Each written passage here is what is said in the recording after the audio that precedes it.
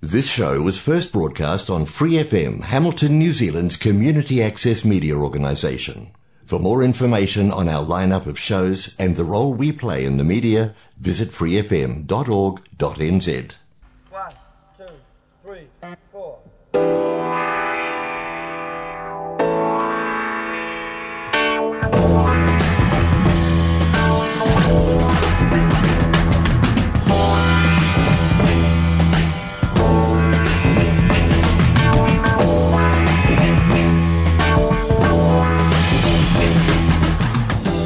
Welcome to WTS Waikato, Season 2. It's a radio show and podcast about the goings-on in our region under the new normal. I'm producer Gary Farrow. This week we take a look at the heat wave which has swept through much of the Waikato. Hamilton, Taumarunui, Te Kuiti, Taupo, and doubtless many of the towns in between have seen some of their hottest days on record heading into 2022.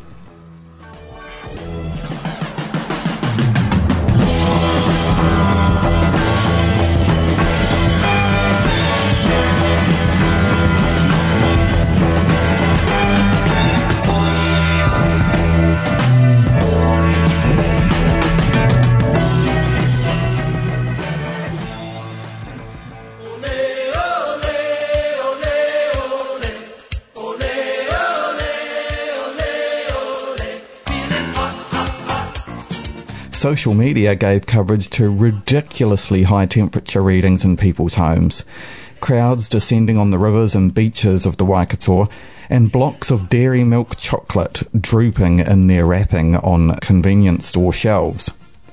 But why is this heat suddenly upon us?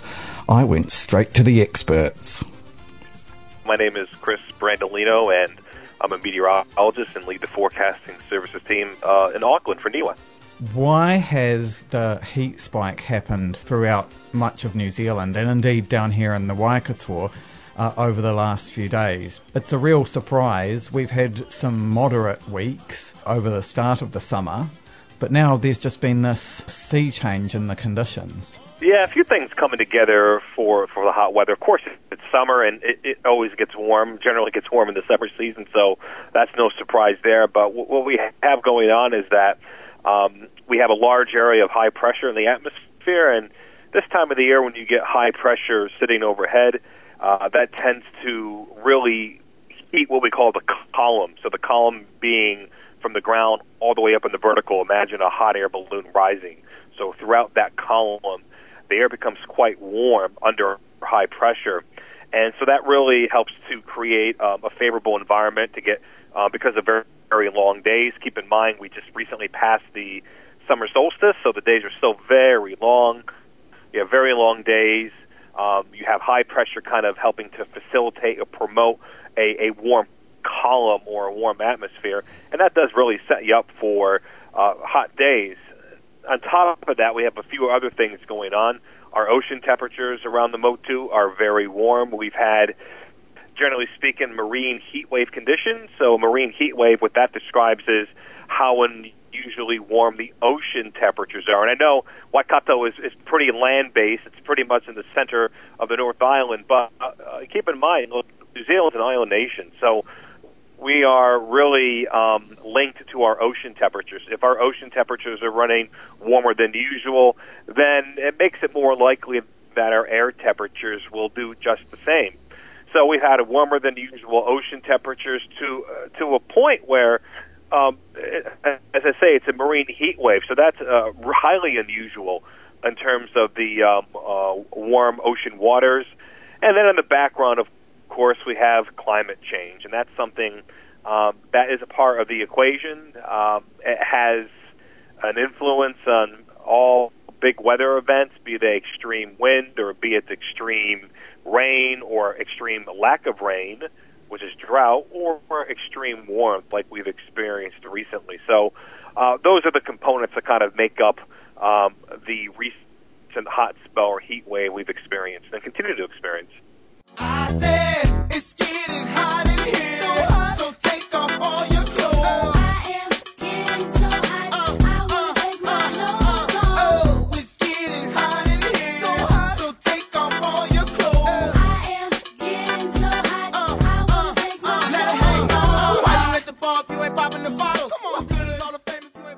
What factors cause the sea to heat up like it has? Yeah, high pressure is one of them. So a few things going on there. So taking a step back, we're in what's called a La Nina. So La Nina is a climate driver, and a climate driver is something that we like to call that is basically at the steering wheel of Mother Nature's car. So if you can identify who's driving Mother Nature's car, it gives you a good idea of which direction you'll be going over, say, a several-month period. In this instance, the person or the climate driver at Mother Nature's car is La Nina, and that's basically a phenomenon in the tropical Pacific and the equatorial Pacific, and that tends to give us more northeasterly quarter winds, so winds coming from a warm direction. Not every day, but it just gives us more of those, I guess, events or more of those days with the wind direction like so.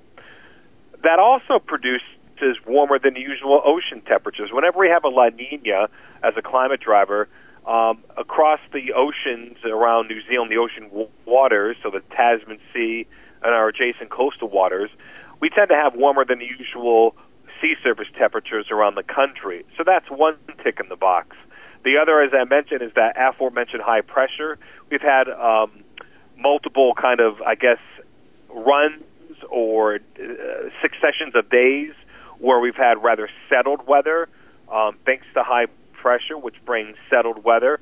And when you have settled weather this time of the year, going back to those long days, it really helps to heat up the ocean. You don't have a lot of wind. You have a lot of sunshine, generally speaking. And those two things do a really good job at heating the top layer of the ocean. So you kind of put all of that together, and that's what's led us to not only warmer than average air temperatures, warmer than average ocean temperatures, and it creates what's called kind of a positive loop or a positive feedback, in the sense that you have warmer ocean temperatures, which helps keep the air warm, which therefore helps keep the ocean temperatures warm, which therefore keeps the air warm, and so on and so on.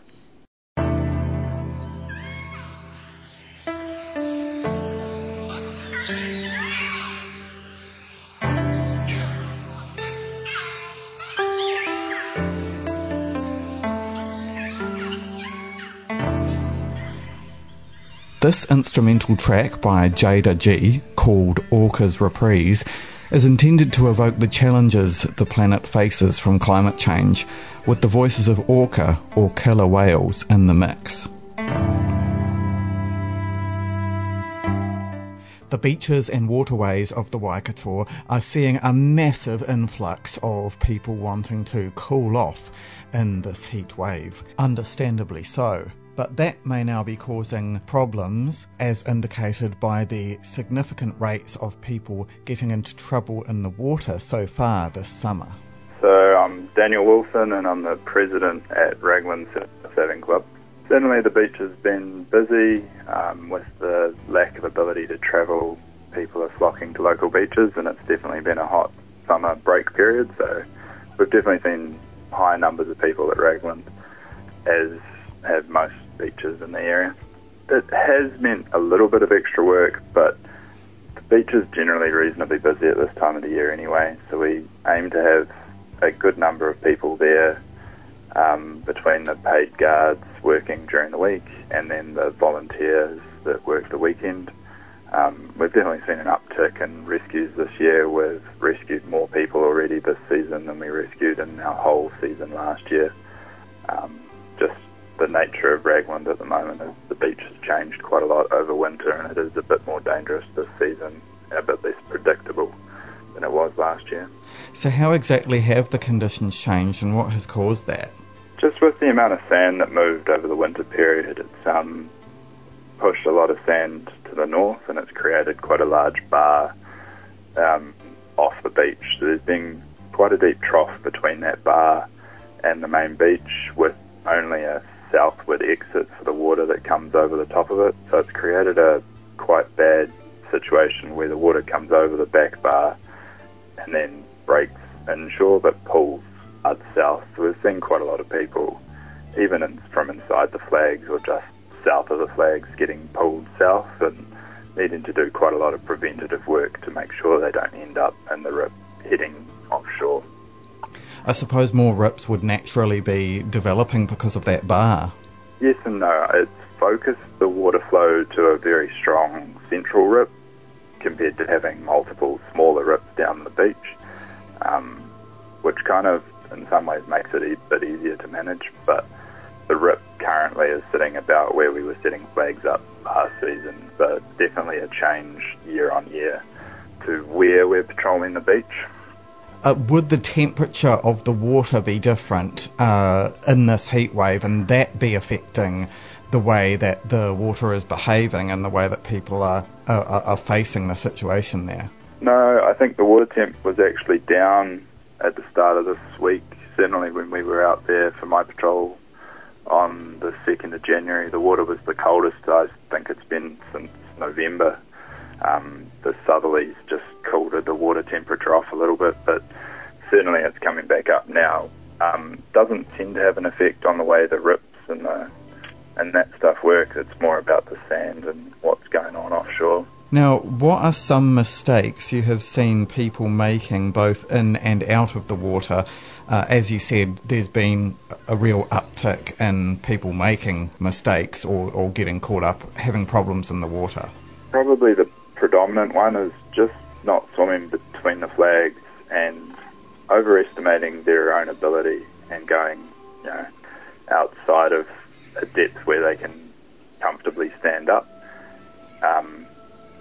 We're not going to necessarily force people into the flags if they're in knee-deep water, but certainly any deeper than that at Raglan at the moment, and there's a risk that you could quite easily lose your footing and end up in deeper water quite quickly.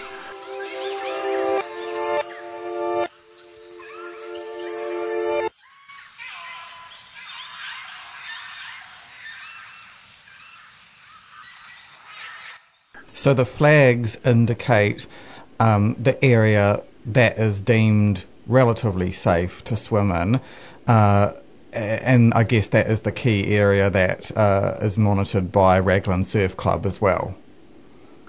Yeah, that's right.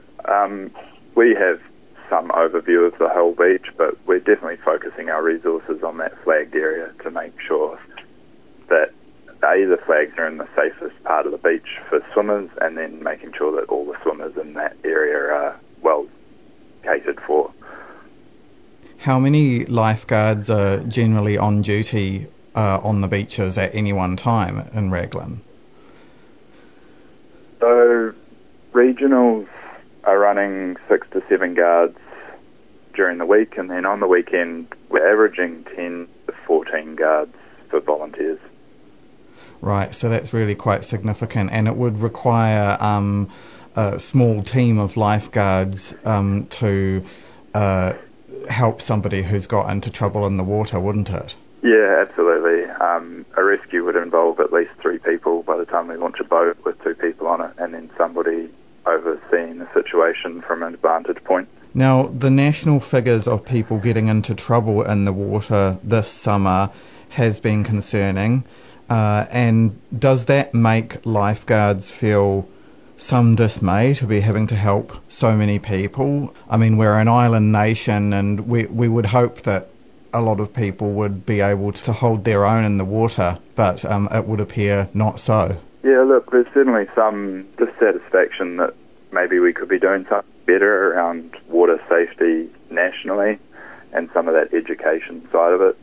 I think Raglan has, and the general Waikato area, hasn't had too bad a summer in the scheme of things. It seemed to be a bit further afield from swimming incidents, other than the ones in the Waikato River, of course. But we at Raglan don't feel like this season had a particular uptick in people making wrong decisions. The beach is just that much more dangerous this season for us, that we've seen more people getting caught in flash rips and stuff that's just happened that even we can't predict, that have just led to them getting into trouble. Have there been any fatal incidents? Not at Raglan this season. So it shows that you at the Raglan Surf Club are doing a great job, but obviously the influx of people out to the beaches poses a challenge, as well as that sandbar that you're talking about having formed.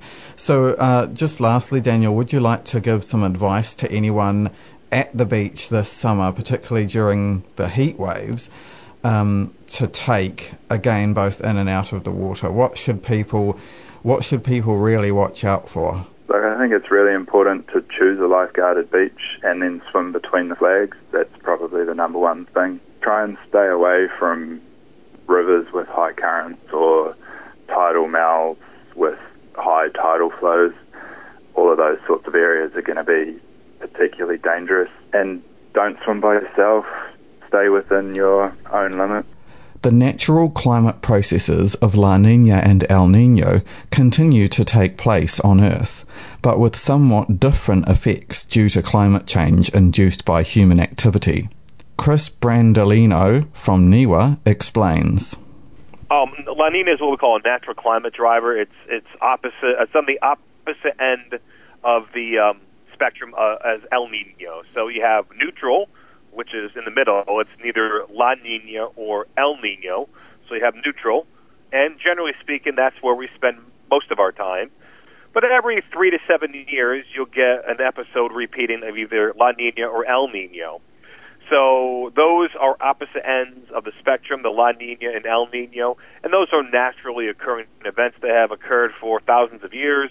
Climate change is likely to influence how those natural climate drivers behave in the coming decades. That's something that's out of my expertise, but those are things that climate change will likely have an influence on as our Earth basically warms with time. I think, coming back to the Waikato, something which we've been noticing is that we've had some incredibly hot days here and in other central parts of the North Island, such as at Taumarunui and Tikuiti. I heard Taupō hit its highest temperature on record the other day of over 33 degrees. Is this because of them lying inland and sort of the wind blowing the hot air into inland and then it becoming settled there? That's part of it, yeah. So over the past few days, we've had, at least the past couple days anyway, we've had this sort of easterly kind of flow. So the air or the wind has been flowing from the east to the west. That basically is an easterly wind. And so when you get that air direction, now it's not very strong, the wind, but it is a warm airflow to begin with, and that warmness is accentuated or enhanced as it travels down in elevation, say, off the Kaimais, maybe to what separates the Bay of Plenty and the Waikato region. So those areas will tend to get a bit of extra lift or an extra giddy up because of that descending air. It's basically a version of a föhn wind. A föhn wind is what often happens in the South Island, in Canterbury, for example, because generally speaking, our weather comes from the east and goes to the west. That's a westerly wind flow. And because our winds are from the west, prevailing westerlies, eastern parts of the South Island tend to be drier than the western parts of the South Island, and that's largely because of the Southern Alps and the westerly wind, and that wind is wet and moist generally on the west side of the Alps, but dry and warmer on the east side, and that air descending in elevation is a föhn wind, and you can get similar effects, not to the same, I suppose, degree or magnitude, if you will, as you would east of the Southern Alps, but it does happen. Happens in Napier and Hawke's Bay, happens in Bay of Plenty. Those are typically sunny, warm places. That's because generally, most times, not all, but most, our wind airflow is of a westerly flavor. And that's why we tend to have a lot of sunshine in the Bay of Plenty and hot weather and dry weather in Gisborne, Hawke's Bay, and the Bay of Plenty. But if the wind goes from the other way, the east, then the opposite can happen in other areas. Broken glass that shines like more than light on. So I pray, but the world burns, and still you need to come first. So I don't know where you stand. Are these spikes in temperature in New Zealand precedented? I mean, we've got the higher temperatures this year than we've seen in decades and decades. But is this spike a regular phenomenon which we shouldn't be worried about? Well, look, as I said at the top, it's summer. It gets hot in summer. It gets cold in winter. I mean, those are kind of obvious statements. But I think what separates what we've experienced over the past few days and what we continue to experience into this week of the new year is the succession of days.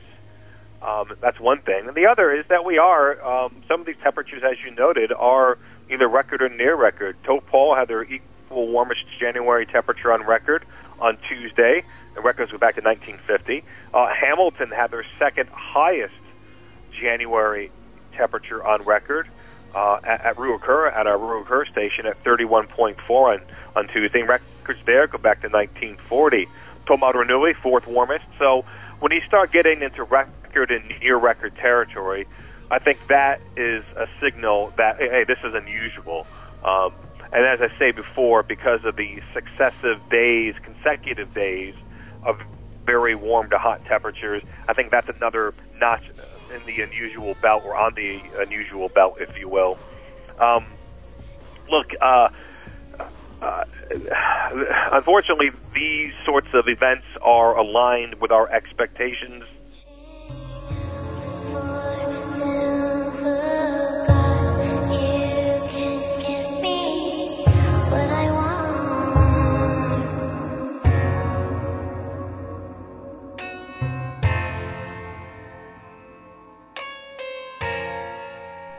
When it comes to climate change, I think it was my esteemed colleague, Dr. Sam Dean, who had a quote, and I'll paraphrase and reuse his quote, is that, as we look ahead into the coming decades, 30, 20, 60, 80 years from now, what climate change will be felt through the extremes. So as our average temperatures get higher and higher, for example, our extremes get higher as well. And people don't really notice if the temperature is a degree or two higher, over several decades. But what you do notice is when you get these extreme events happening, be it, 35 degrees or 34 degrees or multiple days above 30, things like that, when hard to sleep at night. I think those are the events that stick out more, and it's those events that aren't caused by climate change, but those extreme events are made more likely to happen. Their frequency is likely to increase, and their intensity is higher. So climate change, look, extreme events have always happened, and I'm not a climate change expert, but fortunate to work with climate change experts at NIWA, so I learned a couple things along the way. Climate change doesn't really cause these extreme events, but it makes them more likely to happen, it makes them more frequent in terms of their regularity, and it makes them more extreme. So you take these same events, as I like to say, these same natural events that we talked about earlier, warmer ocean temperatures, winds coming from the north, it's summertime, high pressure. You take all those same natural events, you chuck it into a time machine, and you hit the year 2080, you hop out of that time machine, it's going to be warmer yet. And that is because the Earth will have warmed over the next 50, 20, or 60 years or whatever. So it's yes, it has always, we always have natural events that yield to big rainfall, reduced rainfall, or extreme temperatures in terms of heat. But you throw in climate change in the background, and it just accentuates that and makes it more likely to happen, and it makes it more extreme. Climate change has been taking place over the entire history of the planet. It's a natural process.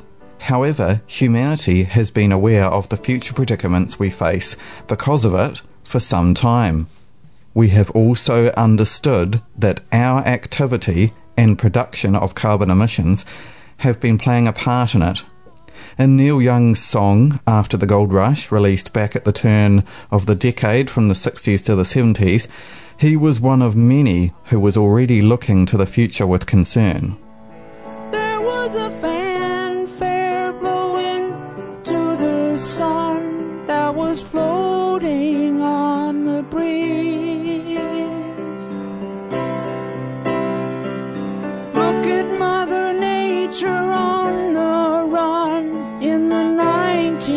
1970s. Look at Mother Nature on the run in the 1970s. Yeah, I guess my advice would be just stay cool, drink plenty of liquid, and stay hydrated. Look, it will cool off a bit over the next couple of days, but unfortunately that may be short-lived. Looks like temperatures are probably going to be increasing again as we look ahead into early next week. And we'll be issuing an updated 3-month outlook early in the new week next week to give us an idea of what we can expect for the rest of summer and into early autumn. I was thinking about what a friend had said. I was hoping it was a lie. Thinking about what a friend had said. I was hoping it was a lie.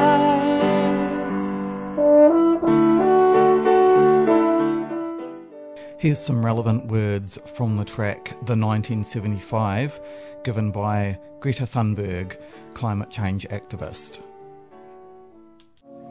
We must admit that we are losing this battle.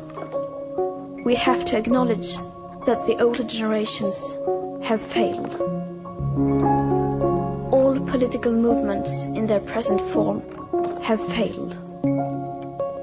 But Homo sapiens have not yet failed.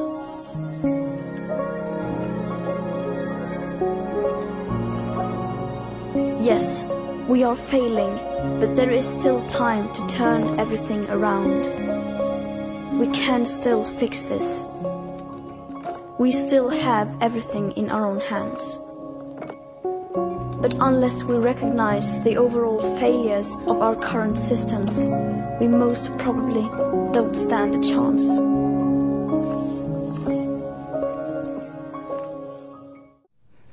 Thank you for listening to this episode of WTS Waikato. If you liked what you heard, you can follow the show on Facebook and find it wherever you get your podcasts. Thanks to Free FM, the Community Access Media Alliance, and New Zealand On Air for making this show happen.